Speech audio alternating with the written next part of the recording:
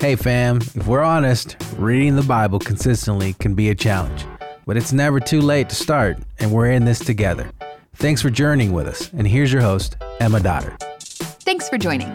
We're about to start the book of 2 Timothy, and since I know we have a lot of new readers joining and about to join, I wanted to go over a few reminders before we dive into the book overview. You can access the full Join the Journey reading plan a few different ways. You can easily read along with us online by visiting jointhejourney.com or by downloading the Join the Journey app. If you choose to access the reading plan through the website or app, you'll be able to read a short devotional regarding that day's passage, walk through some discussion questions, comment and interact with other readers, or even sign up to receive each day's scripture and devo via email every morning. Plus, if you use the app, you can set reminders on your phone to make sure you don't neglect your time in God's Word. But for some of us, more screen time is the last thing we need. So if reading God's Word on your computer or phone opens the door for more distractions, we've got you covered. First, we've got the reading plan in PDF form on the website, jointhejourney.com. Just simply click on the Resources tab and download the free PDF, print it out, stick it in your Bible. And if you're in Dallas, you can pick up a hard copy of the PDF at the welcome desk at Watermark Community Church on Sunday mornings. This year, we actually brought back the Join the Journey journal, which is available on Amazon. Volume 1 covered the first half of the New Testament, and Volume 2 will pick up with our reading plan on Monday, June 13th, as we start the book of Mark. Honestly, if your New Year's resolutions have fallen by the wayside, or you're looking for a plan to do with your family or community group over the summer while everybody's traveling, jump in with us in June. It might be a great opportunity for y'all.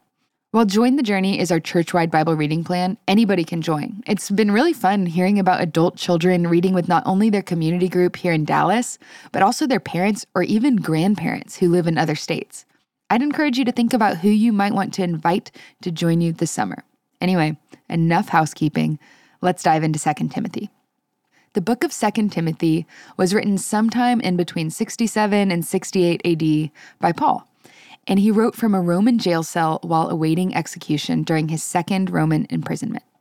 One commentator says this: "Ever since Rome had been burned in July of AD 64 and Nero had blamed the Christians, it had become dangerous to be a Christian. It was also dangerous to have contact with leaders of the church, such as Paul. Consequently, many believers, including some of Paul's co-workers, or co-laborers in the gospel, we could say, had chosen to seek a much lower profile and become less aggressive in their ministries. Timothy, he faced temptation to do the same. Paul wrote this epistle to urge him to remain faithful to his calling and loyal to his father in the faith. Timothy needed to stand shoulder to shoulder with Paul and the other believers and to continue to preach the word as he'd always done.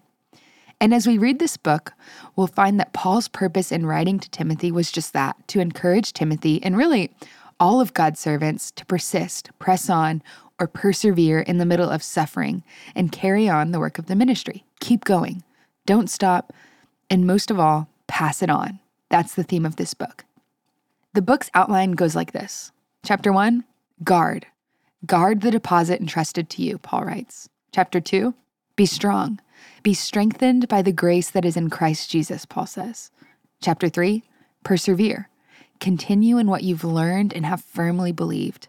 And lastly, chapter 4, preach. Preach the word. Be ready in season and out of season. Throughout this book, we'll see themes like being unashamed of the gospel, scripture as a top priority, a call to faithfulness and leadership, and an emphasis on suffering for the gospel. 2 Timothy, it begs an important question for all of us. How are we doing at running the Christian race? Are we persevering when it's hard? Giving up? Being lazy? Trying to just be halfway faithful? And I'm doing air quotes with my hands on halfway. 2 Timothy can be convicting, but at the same time, it can also be encouraging, because in it, we'll be reminded that Christ abolished death and brought life and immortality to light through the gospel. That's chapter 1, verse 10. That Jesus rose from the dead and provides salvation and eternal glory, chapter 2, verses 8 through 11. And in chapter 4, we'll find that Christ offers the crown of righteousness to those who can't wait for his appearing, to those who long for it.